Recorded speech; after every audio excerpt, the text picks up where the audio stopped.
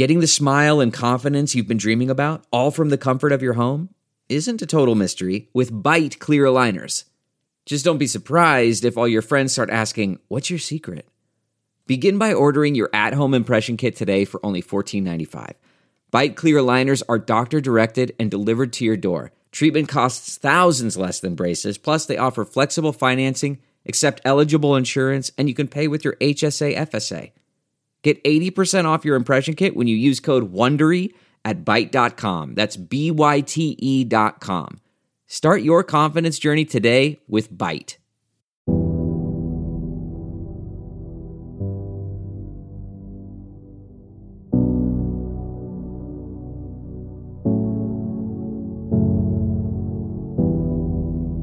Hello and welcome to the first edition of Spin the Rally Pod in 2023.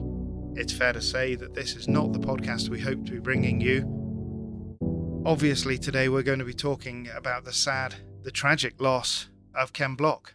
In a snowmobiling accident on Monday, America lost potentially its greatest ever driver, certainly its greatest ambassador for rallying, and a family lost their husband and father.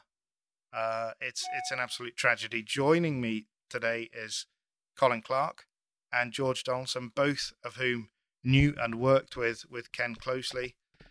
And I guess, chaps, we just have to start with that, don't we? It is, on a fundamental family level, it's an absolute tragedy. It's an absolute catastrophe for the family, of course. I mean, Ken was just, he would light up a room in my experience. I didn't actually ever really work with Ken. Obviously, I was around him on a few rally events.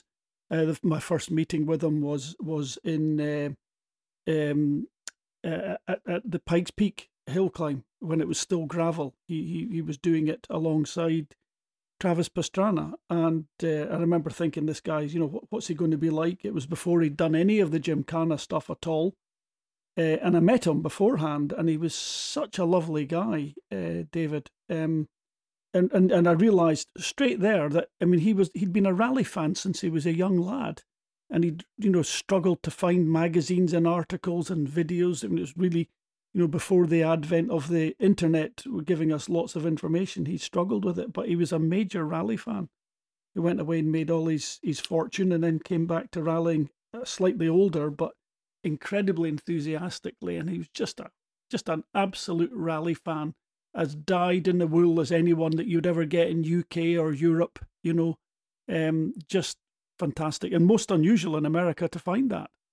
That's, for me, that was the thing with Ken. I feel I've told this story a fair amount in the last couple of days. We inevitably, when you get these tragedies, the phone doesn't stop ringing, and you talk and talk and talk with people. But for me, Cole, I've told you this story 100 times, that I did not want to interview Ken Block the first time that I spoke to him, and it was Derek Dauncey, who was Ken's team manager, and I'd known Derek for a lot of years, as we all had, as team manager at Mitsubishi and what have you. And Derek said, "Come on, he's a good guy. He's interested in rallying, but from the outside, you saw the gold tooth, you saw the big Ken, and I thought, what can this guy know about rallying? He lives on the wrong side of the pond. He's not European. What on earth can he know?" And I was absolutely stopped in my tracks. We talked and we talked and we talked, and thankfully, on and off for the following 15 years, we didn't stop talking, and he became a really good friend, and somebody that I would always look for. And again, another story, that the last time I saw Ken, I was in Ohio last year for the ARA round. I think I was talking to Derek actually this morning, to Derek Dauncey, and we were just talking about recollections, as you do. And the first time I saw Ken in that Southern Ohio weekend he was at Parc Exposé the night before on the eve of the sort of the first stage, and he was walking away from me. He was sort of 100 yards or so down the sort of service park area. And I actually ran to go and catch up with him, because I hadn't seen him for ages, and I wanted to chat with him. And as I was running down this thing, Cole, you know me better than anybody in terms of rally. I don't do a lot of running these days. And I just kind of caught myself on and thought, there are not many drivers these days that I would run to catch up with. Yeah. And it was great. You know, the minute we saw each other, it was as though we hadn't been apart, and we were just straight back into it. And you're right, George. Fundamentally, he was a proper rally man, and knew all of the nuts and bolts of the history of the sport. And he was a great guy. In terms of an interview, Cole, he was fantastic form, wasn't he? Yeah, he really was. He really was, David. And do you know what? I just like to go back to what you said at the very start, that he was very much a family man as well. And I think that when when you're hit by this kind of loss, and you realize how much it impacts you, you then have to think, well, actually, there are so many others out there who are suffering so much more than we are. And he was a bit unusual in how much of a family man he was. Don't forget that he brought his whole family with him when he went rallying, so much so that his wife and his daughter very much got involved in rallying and are very, very good rally drivers themselves. And I think it's probably quite reasonable to say that Ken, all that he did in his family, all the success that he had in his life throughout his professional life with DC Shoes and then his sporting life with Hoonigans and beyond, it was all done for his family. And I always feel, at these terrible times that, I just can't imagine. I really can't imagine what they must be going through. But you're right. I mean, he was a magnificent person to talk to. And George, I'm trying to think. The first time that you met Ken, you mentioned there. I remember the first time I really met him was at the McRae Stages, the memorial, sadly, for Colin McRae. And he came along with Travis Pastrana. And he was, I think, a Mark 1. It was a Mark 1 Works Escort, wasn't it, David, that he ran on that event? It was actually a Mark 2. And do you know who that Mark 2 belonged to, Cole? Steve Rimmer, I guess. Absolutely, yeah. But I remember walking into a pub in Scone. How do we call it, George? Is it Scone or Scone? Scone. Yeah. Walked into a pub in Scone, and I was with... You're with me. You're with me. I was with you, but I was also with Greg Strange, and Greg Strange's daughter, and Greg Strange, this is convoluted, Greg Strange's daughter's boyfriend, who was very young, about 16. And we walked into this pub, and there was an awful lot going on in the pub. A few teams, a few people around. There's a big table in the corner, and it was Ken and the team sitting in the corner having a few drinks. And instantly, the minute we walked in, both Ken and Travis jumped up and they came across to us, and we shook hands. We said hello to them. And this kid that was with us, the 16-year-old, was honestly, his jaw was practically on the ground. And once they'd gone away, I said, "Do you know who those two guys were?" And he said, "Look, I can tell you who they are. I can tell you what they do." So he said, "I've got both of their posters on the wall of my bedroom." And that is what, Travis Pastrana, and in particular Ken Block, did for our sport, did for rallying. They took, and Ken in particular, he took rallying to a different generation, to a different audience, to an audience that hadn't seen rallying before, and got involved because of what he was doing in the sport, not what he was achieving in the sport in terms of results, but what he was doing in terms of making things exciting. And he was a very special guy, and he made you feel special when you talked to him. You knew you were talking to an international superstar, and he really was, more so than the sports stars. He was a superstar, an entertainment star, but he made you feel special. There's no doubt about it, Cole. I got the call about this terrible accident at almost midnight our time on Monday night. So Ollie, my son, was in bed, and I then went downstairs and wrote lots of pieces, lots of words, and prepared everything for the website. And then Ollie came straight through this morning. He's now allowed his phone in his bedroom, probably a mistake, but he knew immediately. He knew because he'd been on social media, and he was absolutely distraught.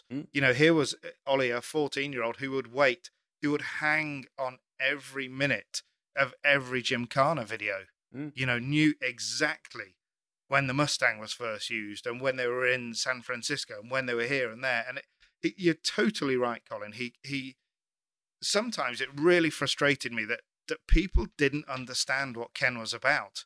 They would look at his results. You look at his results in WRC and when he was there in 10 and 11, You know, he made some top 10 results, but he wasn't in the top 6. He wasn't winning stages. He wasn't doing.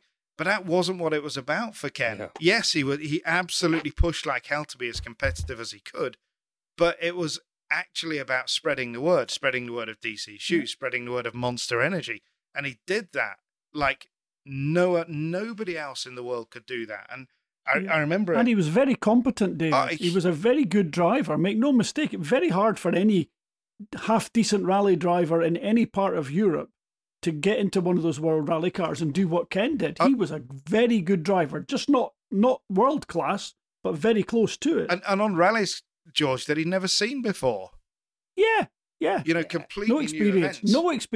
Absolutely, just having, and that's the very essence of what rally is. Absolutely. It's a normal car that anyone can jump into, and you can go and compete against the world champions. Can't do it in Formula One. Can't do it in sports cars.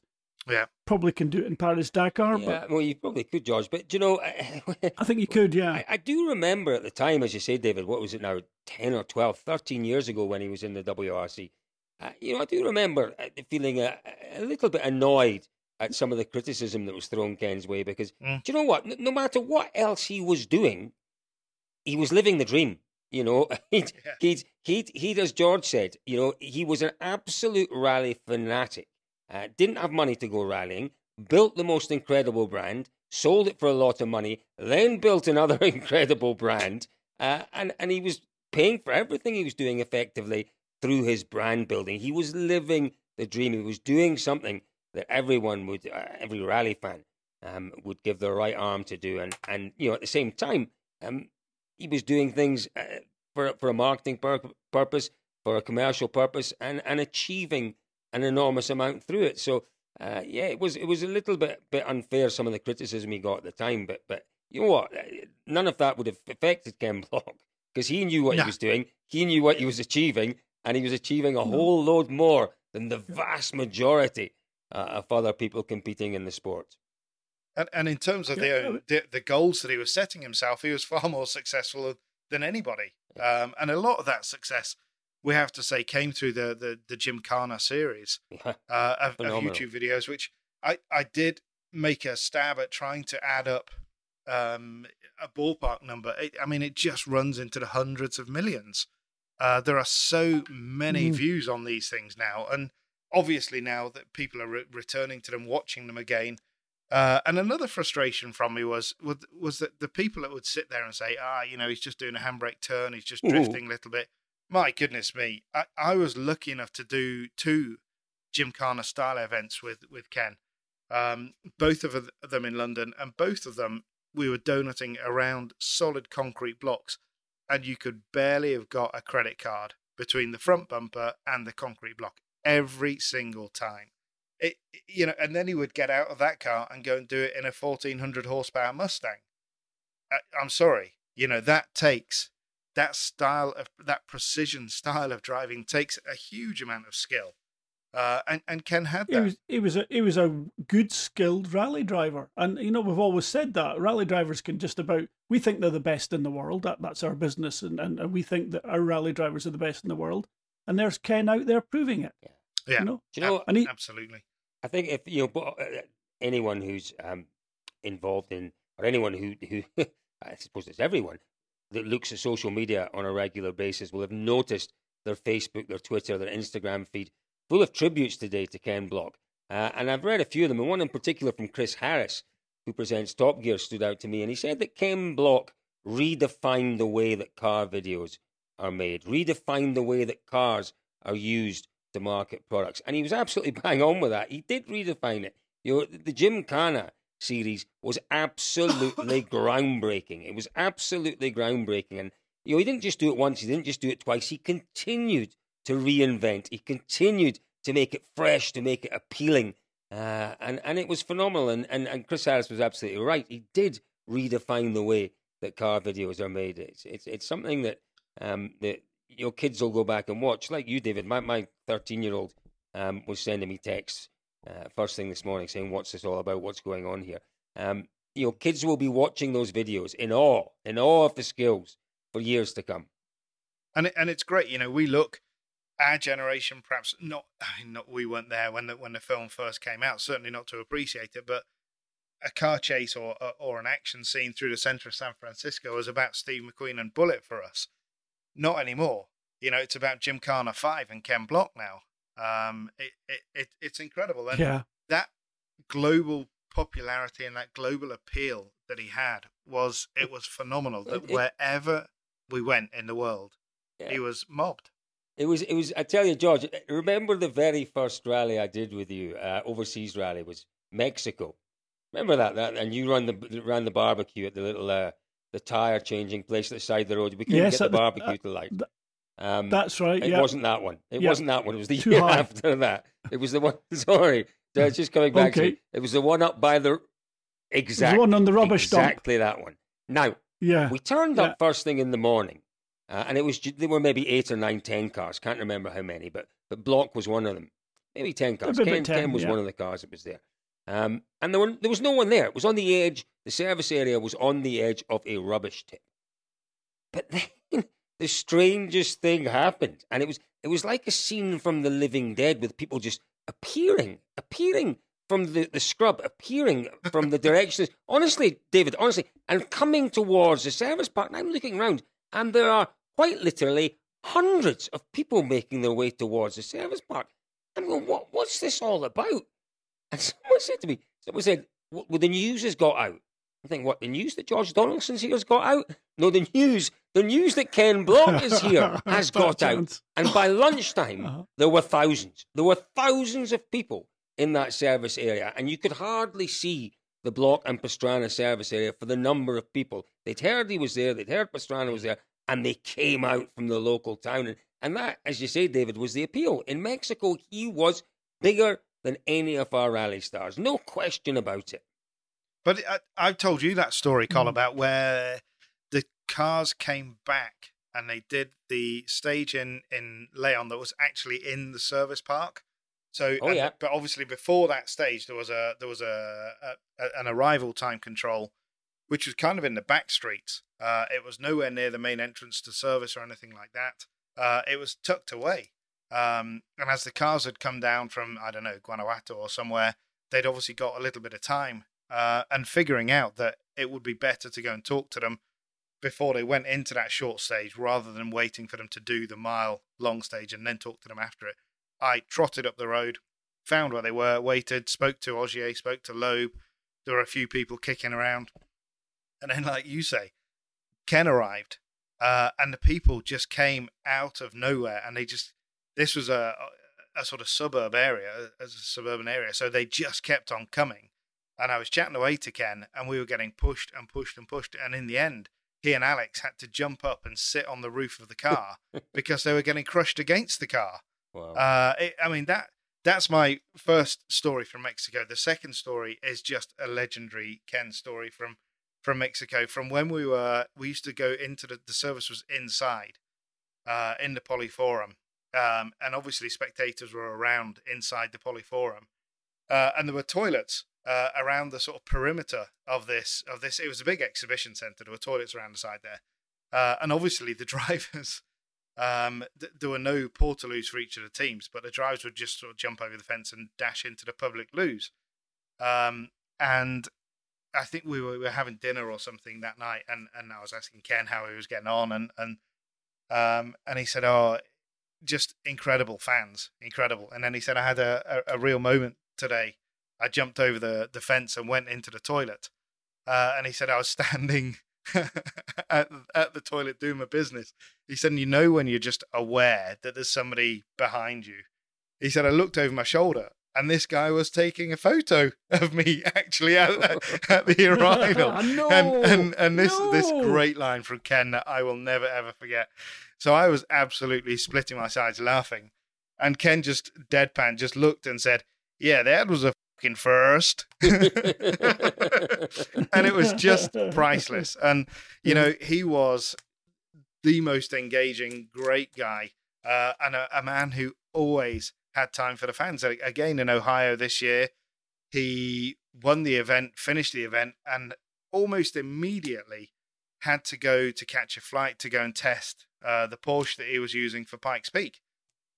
Derek Dauncey had the car to take them to a private plane, running, literally waiting for him, door open, and Ken jumped out of the car, did a very quick interview for Dirtfish, obviously, and then was running across the grass with Derek, and he saw this young fella who'd obviously been waiting, and he stopped. And he wouldn't go until the young lad had his autograph, had his pictures with him, and then he went. And you just think, lovely. Actually, Lovely. that's what Ken Block was all about. He knew that his brand was built on massive support, and he was always there for the supporters. It's going to be a very, very difficult season for ARA. We know that Ken was coming back. We know how much he wanted to win that American title, and he came so close. Arguably, Semenuk and him scored 4 wins each, but Ken scored more fastest stage times. He led for more stages. For me, last year, Ken was the cream of the ARA. Yeah, he really was, David. And he again, when Ken Block was competing in the ARA, the presence, the value of the ARA stepped up a level or two, didn't it? The interest in the ARA always stepped up a level or two when Ken was there. So he'll be greatly missed for many reasons, won't he, in North America by the rallying community. And he came so close this year, so close to the title. It's looking back, it's such a sad thing that he didn't get that one title. Yeah. Hey, Colin, I think titles are one thing. It's the impact and the legacy of your own impact George. on the sport. And the guy was absolutely a magical rally fan. He was a great presence in our sport. He was a winner through and through just by his very participation. So a championship crown, all very nice to have that on the mantelpiece, but honestly, not getting it for me takes away nothing from the guy's impact, his legacy, the lot. I know you'd feel the same, but I do feel that it would have been lovely for him to have won it. But actually, he was a winner anyway. Just the very fact that he could even compete, that he set his target as a young man. I want to rally, but I need to do it right. He went away and built a business for 10, 15 years. Came to rally relatively late by the time he got into a car. And then just, set his targets and went about everything methodically and intelligently, but still with that massive passion. The guy's just a winner through and through.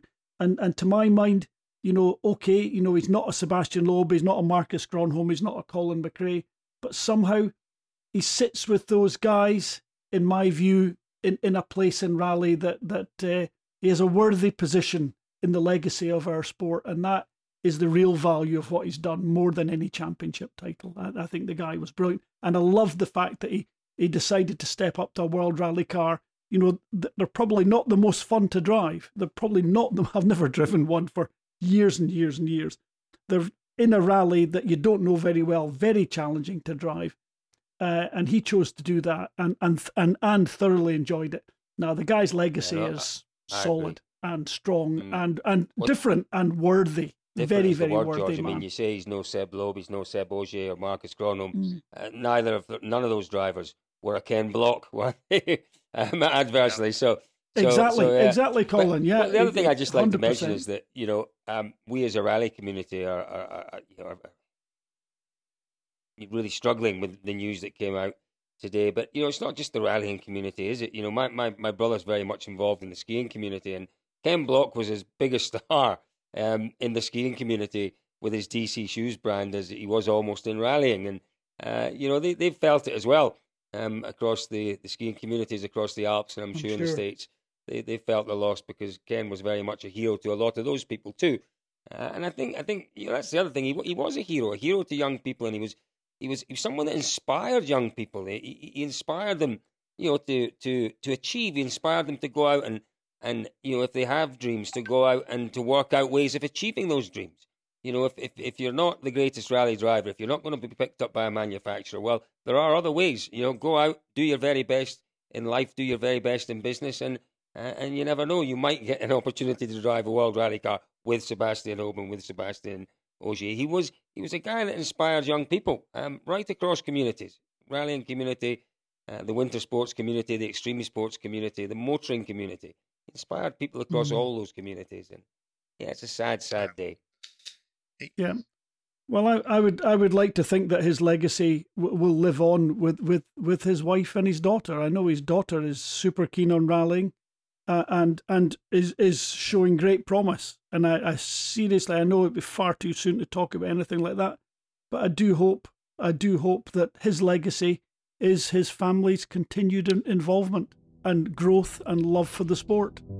So there we are. I think we've just about said it all there, chaps. Ken was one of a kind.